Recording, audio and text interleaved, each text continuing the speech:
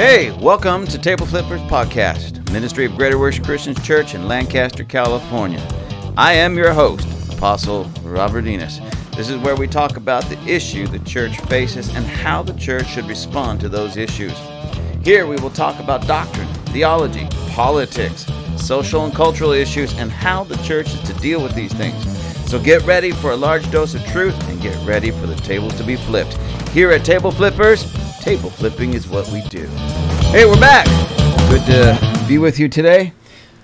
Thank you for tuning in. I thank you for turning on this podcast. I hope it's blessing you. It sure is blessing me. All of you are blessing me. So I just want to say thank you.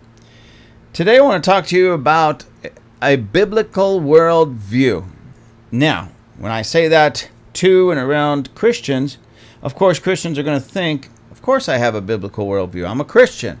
I read the Bible. I go to church every Sunday. I have a biblical worldview. And before we go any further, I just want to say that chances are you do not. You do have a worldview, but chances are you don't have a biblical worldview. Now, in all of these podcasts I've been doing so far, I've just been pointing out some of the weaknesses in the church, but especially among our leadership, our church leaders, our pastors, our preachers, those who are supposed to be teaching us. And the reality of it is, to be quite frank and quite honest with you, as a whole, our church leaders have been doing such a terrible job at training us, you and me, training the people in their churches, teaching them, building them up, strengthening them, and in spiritual things.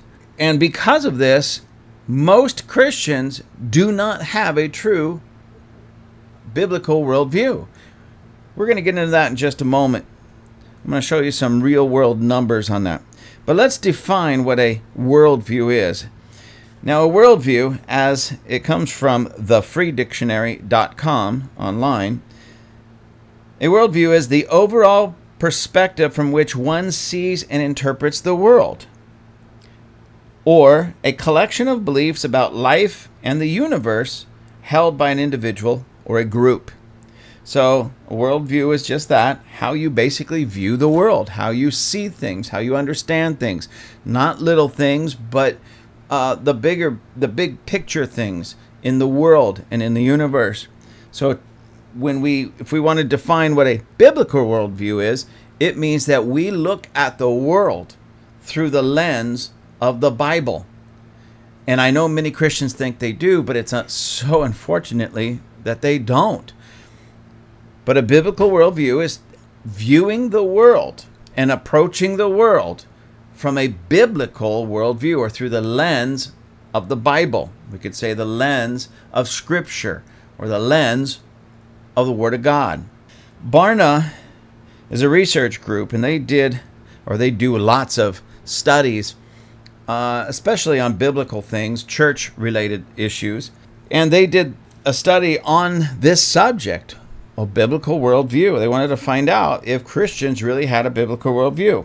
So I'm going to read to you some things, just a small portion from an article from the Barna Research Group. The title of this article is "A Biblical Worldview Has a Radical Effect on a Person's Life." And it says, not just any worldview. The research indicated that everyone has a worldview, but relatively few people have a biblical worldview, even among devoutly religious people. The survey discovered that only 9% of born-again Christians have such a perspective on life. The numbers were even lower among other religious classifications, such as those who identified as Protestants. Only 7% have a biblical worldview. Adults who attend mainline Protestant churches, 2%. Mainline Protestant church members, only 2% of them have a biblical worldview. And Catholics, this is heartbreaking, less than 0.5% among Catholics have a biblical worldview. The denominations that produced the highest proportion of adults with a biblical worldview were non-denominational Protestant churches, 13%, Pentecostal churches at a whopping 10%, and Baptist churches. I grew up hearing that Baptists really know the Bible, and yet among Baptists, Only 8% have a biblical worldview. Lord have mercy. For the purposes of the research, a biblical worldview was defined as believing that absolute moral truths exist, that such truth is defined by the Bible, and firm belief in 6 specific religious views. Those views were that Jesus Christ lived a sinless life, God is the all-powerful and all-knowing creator of the universe, and he still rules it today.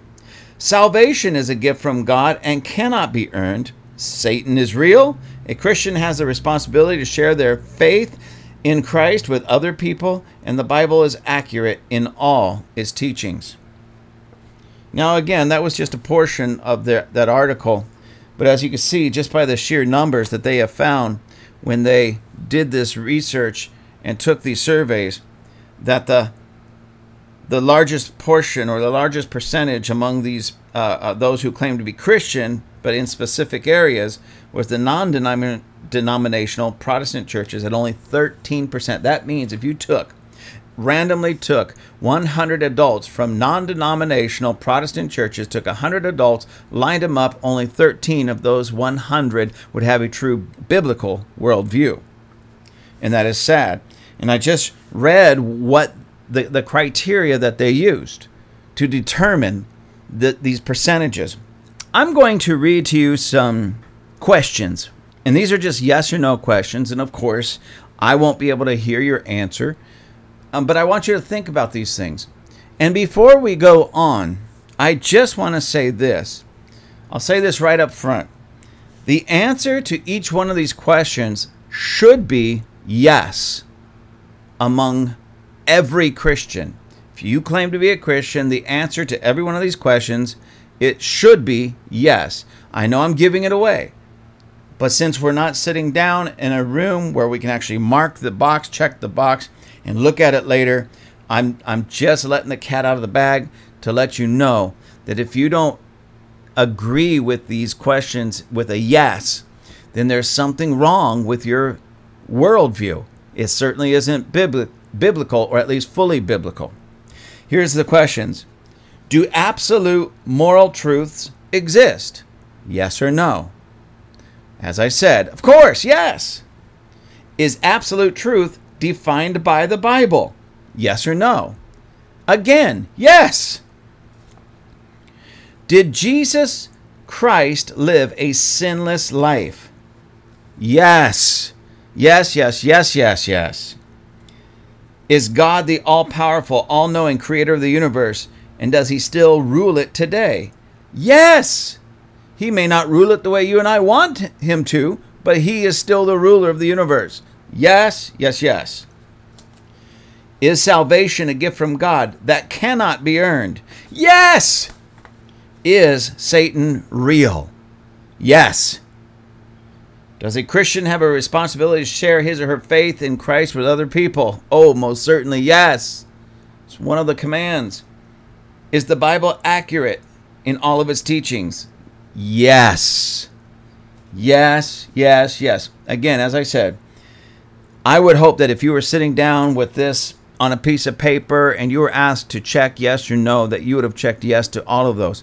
To check no on any of them really shows the weakness in the teaching of the modern church, because our churches should be teaching these as all yes and affirmative.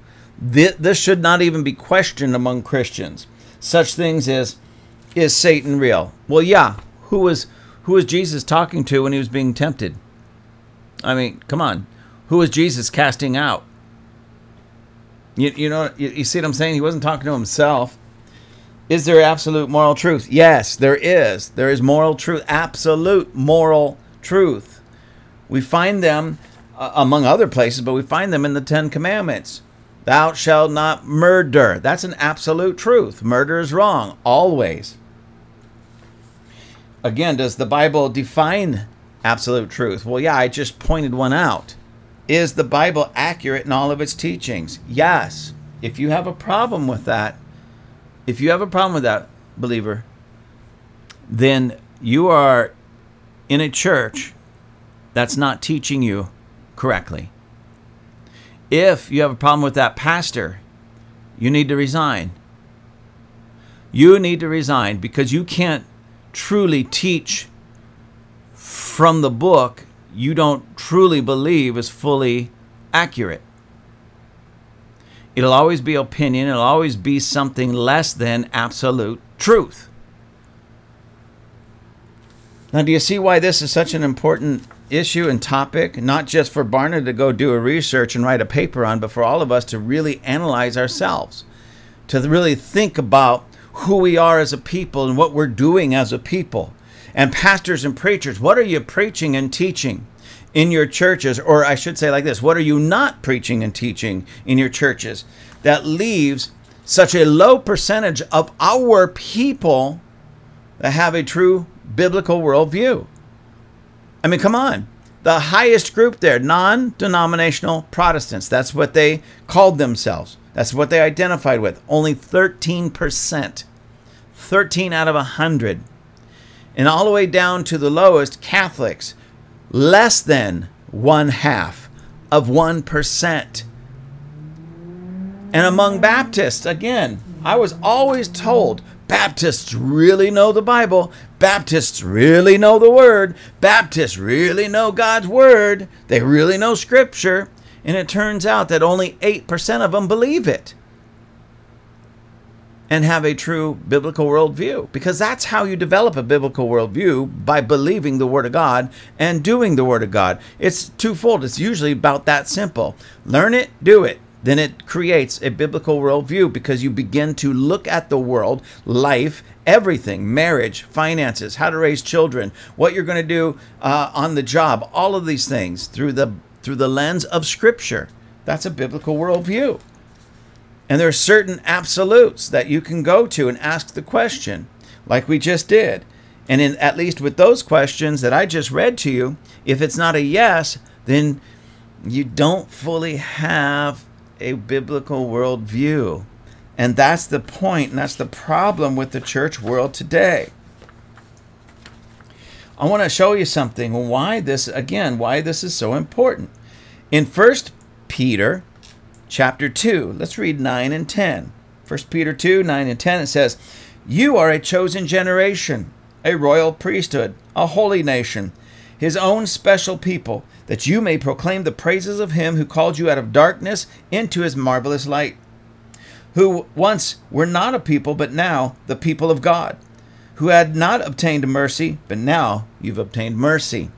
So in these two verses, we find that we are a chosen generation, a royal priesthood, a holy nation, and God's special people, a people no longer in darkness, but in light.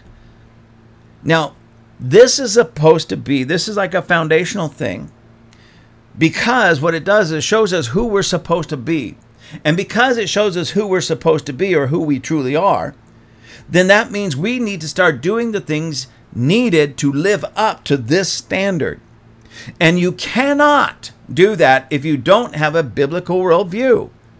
Because although you might have the position, but you won't be able to walk it out, because you won't know what a chosen generation is supposed to act like, think like, walk like, and talk like.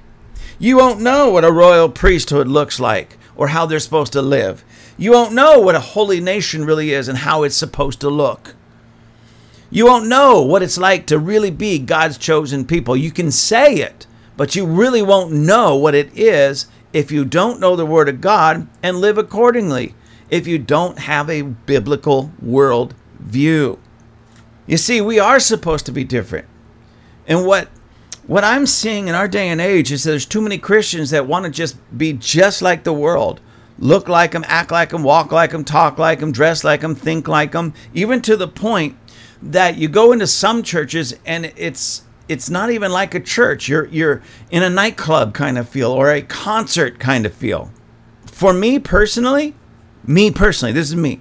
I could care less about the lights. I can care less about the lasers. I can care less about the fog machines. So a lot of people might ask at this point, then what's your problem? The problem is when we don't just do those because it's fun, but we start doing them to replace the absence of God. And that's the biggest problem that I have.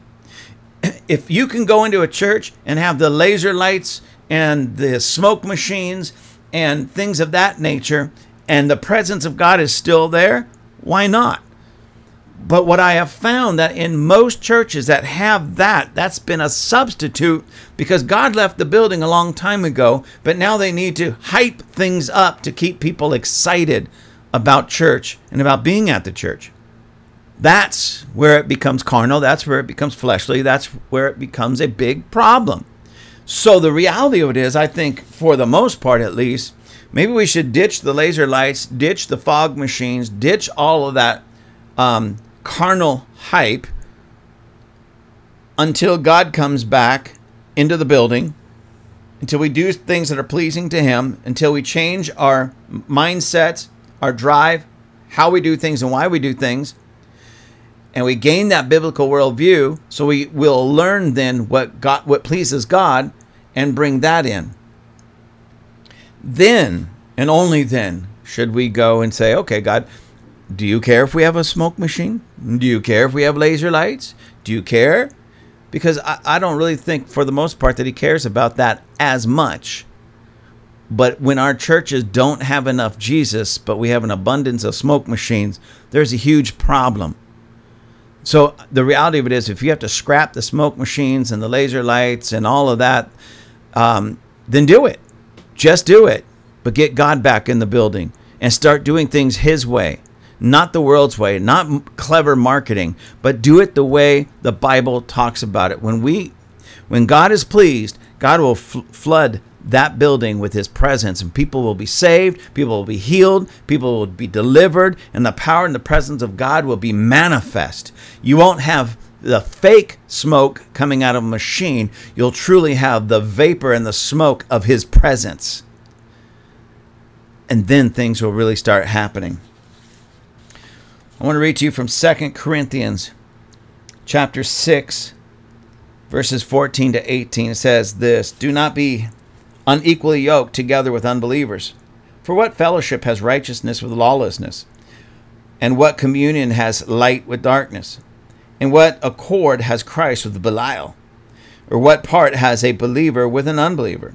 What agreement has the temple of God with idols? For you are the temple of the living God. As God has said, I will dwell in them and walk among them. I will be their God, and they shall be my people. Therefore, come out from among them and be separate, says the Lord. Do not touch what is unclean, and I will receive you. I will be a father to you, and you shall be my sons and daughters, says the Lord Almighty."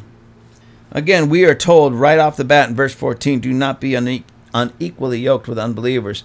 Now, often we look at that as the marriage between one person that's a believer in Jesus and another person that's not a believer in Jesus. And yes, that could be that could fall under this passage of Scripture. But that's not only what it's talking about. This could be business partners, business arrangements, but this could also be just in our own personal daily life and walk. You are supposed to be different. You're not supposed to look like them. You are supposed to be separate. When I say separate, I'm not talking about you never come around them. Otherwise, they'll never know about Jesus. But not entering into contracts, not entering into covenants, not entering into those places where you work hard to look like them. I couldn't tell you how many Christians in the Christian world, still want to look like their favorite entertainer. And then you find out that some of their favorite entertainers are foul-mouthed, wicked people. Number one, what are you doing listening to those people? Number two, worse, what are you trying to do looking like them and acting like them? When the Bible is clear that we're all supposed to look like, act like, walk like, and talk like Jesus. So when we do that, when we have a biblical worldview and we understand that, we understand who Jesus is, we understand what Jesus does, we understand what He says and how He says it and why He says it, we're supposed to be like Him because that's what a biblical worldview leads to. But a carnal, worldly worldview leads us to be like our favorite pop star or our favorite sports star or our favorite actor or actress, something of that nature, when we really should be looking like Jesus, acting like Jesus, walking like Jesus, talking like Jesus. That's who we're supposed to be after. So a biblical worldview does far more for us than just give us some scriptures to quote when we're facing an issue. It defines who we are, and it defines what we are in the world. As it says here in verse 17, 2 Corinthians 6:17, come out from among them and be separate, says the Lord. Now, why would God want us to be separate in that sense? Because the people of God, his people, all the way back in the Old Testament days, the Jewish people, and now us born-again believers, we are supposed to cause the rest of the world to be jealous. In other words, when we have a biblical worldview and we're doing things God's way, his word will always work in our life. We will be blessed. We will rise above every other people group on the planet. And then when we do, they look at us and they'll say, I want to be like that. I want to have what they have. I want to go where they go. They're happy. They're blessed. Their marriages last forever. They're healthier. They're smarter. They get the better jobs. Their businesses work. And when we can do that because we're doing it God's way, because of a biblical worldview, they'll look at us and they'll come to us and say, what's different about you? How come you and I are in the same business, but yours is flourishing and mine is drying up? How come you still are married to the same woman and you're happy and your kids are all together and they're happy? I'm on my third marriage. I got kids spread out everywhere. They're on drugs. They're on dope. They're drinking. They're alcoholics. My third wife doesn't even like me anymore. She wants to divorce me. How is it that your marriage is working? See, when we do it God's way because of a biblical worldview, now we can point them back to Jesus. When we keep doing it our way or the world's way and it doesn't work, we can't point them to Jesus. Our message, our quote-unquote gospel, doesn't work. It only works when we do it God's way. It only works when we develop a true biblical worldview and live it out. Then it works because God will bless it and everybody around us will want what we have. They'll want to do it our way and they'll want this Jesus that has blessed us so. Because we can point it all back to Jesus. Why is it that you think differently than us? Because I have a biblical worldview. What does that mean? It's all about Jesus. How come your marriage works? Because I have a biblical worldview. What does that mean? It's all about Jesus. How come your finances are always in order and your business is always working? I have a biblical worldview. What does that mean? It's all about Jesus. And isn't it sad? We can say the name Jesus. We can hoop and holler in church. We can wave our hanky and we can dance at the altar. We can bring our big 50-pound Bible in and carry it in and wave it around like we really know what we're doing. But when at the best, only 13% of believers have a biblical worldview, all of that is just a show. Dancing around at the altar, saying amen, jumping up and down in praise and worship, carrying in your Bible, quoting a few scriptures, calling the people in the church brother and sister. That's all just as much hype as the laser light show and the smoke machines in some of our churches. That's why I say I really don't have too much of a problem with it if we put it in proper perspective, because there's a whole heck of a lot of churches that have done a whole bunch of weird religious things and think it's okay, but only turning out 13 out of every 100 with a true biblical worldview. There's a problem in the church today. There's a problem with church leadership. There's a problem with our present group of pastors and church leaders that are not teaching our people, not ministering to them, and not building them up in truth so that they can live out their life with a true biblical worldview, blessed by God and turning others to Christ. I don't know why this is such a big problem. How is it that people can come into our church, they can spend 2 hours with us every Sunday, another hour midweek, and maybe other times with prayer meetings or other meetings, and still not develop a biblical worldview? Church leaders, we are failing the people. And as a matter of fact, I have a sneaky feeling that those percentages also represent many who are in the pulpit. Yeah, you heard me. There's a lot of preachers that don't believe that the devil is real. There's a lot of preachers that don't believe that Jesus is the only way to heaven. There's a lot of preachers that don't believe that the Bible is accurate in all of its teachings. Do you know how horrible? What are you doing in the ministry then? What are you doing muddying the waters of Christianity if that's what you feel? Get out of the pulpit and turn it over to somebody who actually understands something, who actually understands the Bible and the God of the Bible. Get out of the pulpit and turn it over to somebody who's really going to lead the people in righteousness and honor God in all things.